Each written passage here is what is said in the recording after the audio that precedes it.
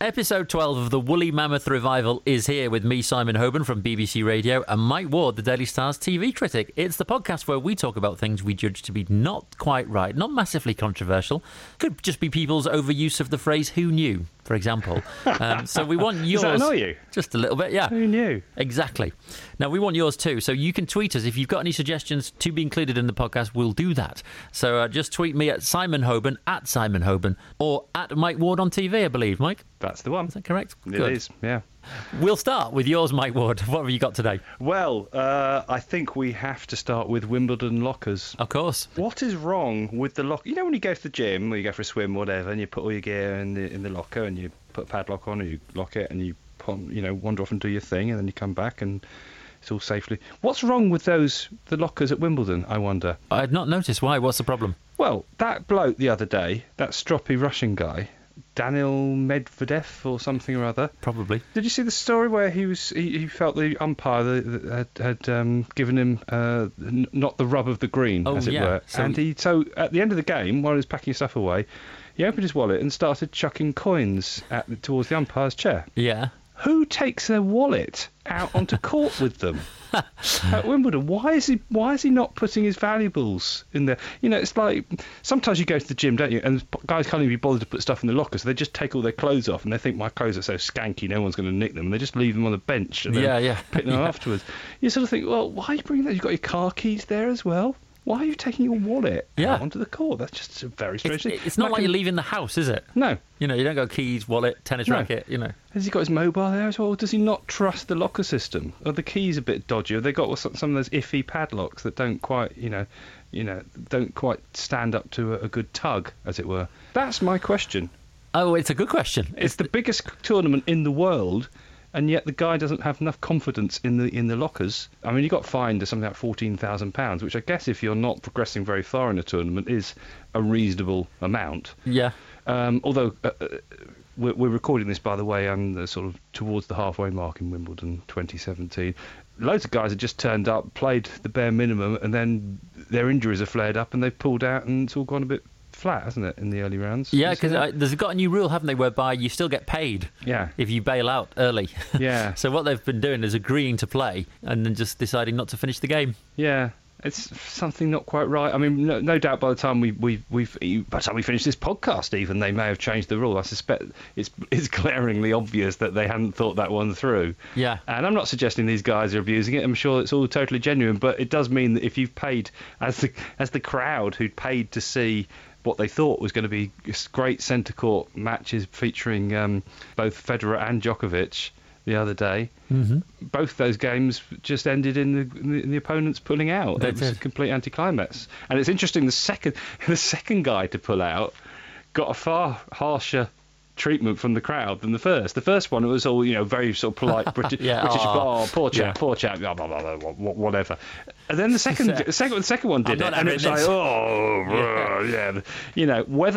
whether people were starting to think that's not quite right in a sort of, dubious sense, or whether they were just peeved because now they're two big matches that they've been expecting to sort of... I think that would have been it. Had it been the other way round, the guy who got the applause would have got the booze. It was just the order in which the events occurred. Although I do like the element of being able to get out of a sporting situation. Yeah. Like in snooker, you can concede the frame, can't you? Yes. If you think it's going badly and you get back to the table, you can go, I've no chance here. But I think that should be introduced in all sports. Well, I think I went to a cricket match years ago, and I don't think this happens very often. I can't remember. It must have been one of the longer format of the game, but it was about 4 o'clock on a sort of sunny afternoon, and all of a sudden they started walking off, and we looked at each other. What's happening? And they just agreed this game was only going to end. Nowhere. They just said, "Let's stop." Yeah, and they stopped. And I sort of thought, wow, they should do that more often. Was that because one team had a too large a total to chase? I think because teams declare in cricket, don't they? It's like, okay, we are whipping you now. Yeah. We are really taking you to the cleaners. So what we'll do is we'll declare, and that gives the other team a chance at least, doesn't it? Well, it's not just giving the other team a chance. It's also because if you don't declare, you run the risk of the game being a draw because you run out of time. Yeah, so you have to declare. Yeah. From a tactical perspective rather than just to sort of give them a chance. Okay. But I do think it'd be interesting if you could do that in, say, football. Supposing it was like 5-0 at half-time. You just say, I'm not coming back out. don't bother. Let's just... Or just, if it's one of those games where an awful lot of people are leaving before the end, fearing there's no way that this is going to change the current balance of play, then if a certain percentage of the crowd has gone, then the game stops. The crowd effectively make that decision on behalf of the teams. I do. You do get the people who will stay till the end. I mean, it must be taboo and show their discontent, mustn't it? It's not taboo to stay to the end. Yeah. I don't think I've never left a game when there was any realistic possibility of the result being any different from what the current score was implied. It's normally only about 3-0 down. Well, I've left at 3-0. Yeah, it ended 3-all. Oh, really? Yeah. How early did you leave? It was about 10 minutes into the game. It was about 73 minutes. Oh, okay. 3-0 down, and you sort of think it's done and dusted, don't you?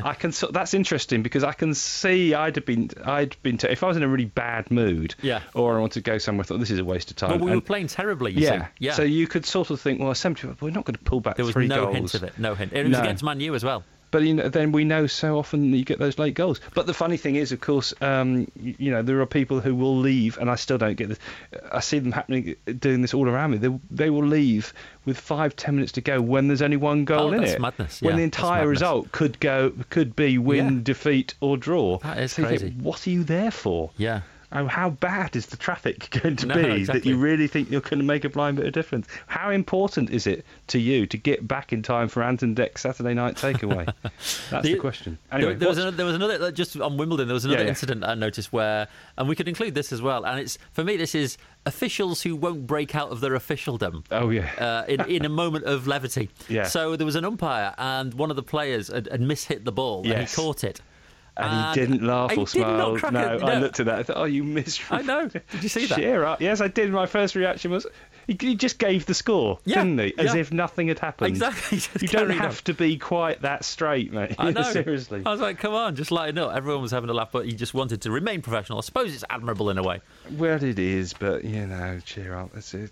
Officials who without a centre, that guy all those years ago booked Gaza for picking up his yellow card that he dropped, and when Gaza flushed at the referee, and he booked him. He thought, how humorless must you be, seriously, to do that? Anyway, what's yours? What's your not quite right? Your first NQR. Not quite right here. NQR on the WMR is angry YouTube video titles that make them impossible to share. Actually, before you do that, NQR. Just remind me later. NQR. That could be our Twitter handle. I'm sure nobody's got that. Sorry, angry YouTube videos that make it impossible to share because of their. Because then you might look really aggro by dint of the title appearing. Supposing you wanted to share it on Facebook. Well, it might be. The problem with this is that the content is often perfectly reasonable and measured. So it might be like Stephen Hawking debating a member of the clergy on the origins of life, right? Something like that. Yeah. But the title will say in capitals, "Watch as Hawking rips apart pedo apologist." and you think, well, I can't put that up on Facebook, even though it's a perfectly reasonable discussion. I mean, apart from anything else, Stephen Hawking isn't going to rip anyone apart. No. He'll just say clever stuff. That's how Stephen Hawking does it. Yeah, he's never been a ripper. No, he's never been one to rip anyone apart. And so that precludes me then from sharing that nice discussion because of the idiot who's put it up there. Generally, the guy who's put it up there, or woman, is obviously maybe a militant atheist or something like that, or someone really angry about atheism. Yeah. Because it's just, YouTube just invites extremes, doesn't it? Yes, and also in general, we're all attention-seeking more than ever these days because there's just so much noise out there that everybody, when you want to draw attention to something you've said or done or written or indeed podcasted, you have to find a way to shout it louder and louder, and so it becomes a sort of to compete in that. Although, having said that, the sort of embarrassment of being associated with something that's actually perfectly innocent but could be misconstrued. Yeah.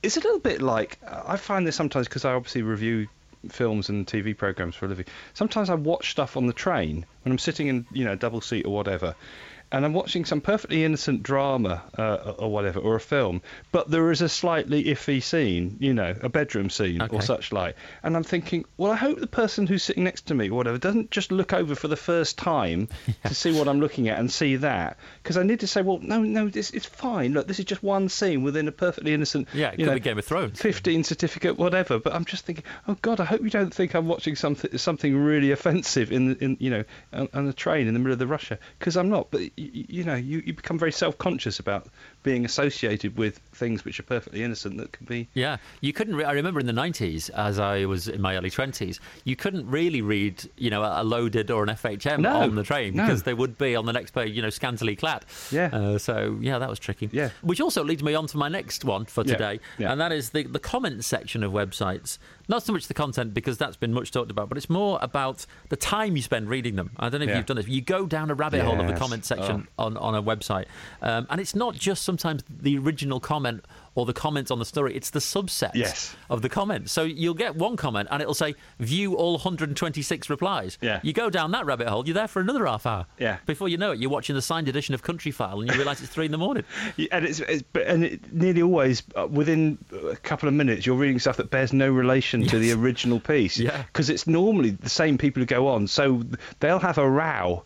So-and-so will make some comment. Person A... There'll be a dialogue, Person B will then say, well, you always say that. And person A, well, what's your problem, pal? Or, whatever. And then it just becomes really sort of...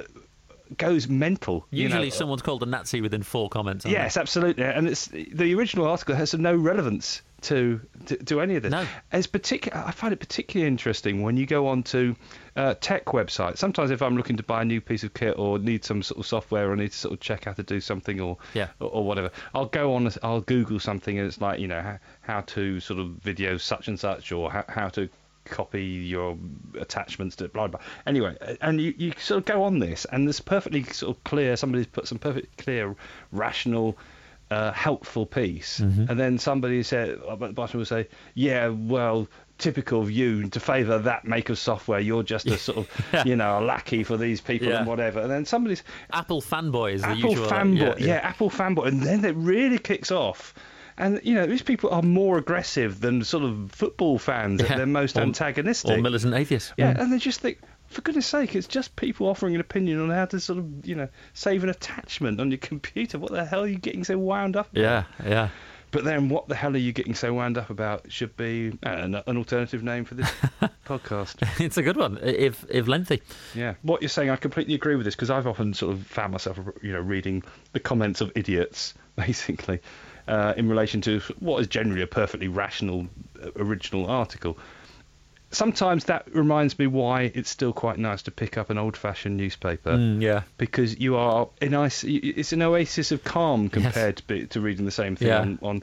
I'd like to read, if I've got a columnist I like or somebody who writes good interviews, I actually just want to pick up the paper, read that, absorb it, come to my own opinions, put the paper down and get on with my life. But you do that online, you can't help but get to the end and then 732 comments, and all of a sudden somebody says you're an idiot. And I know, and if someone else has shared the opinion that you've formed, and they get shot down, you then start to question your very existence.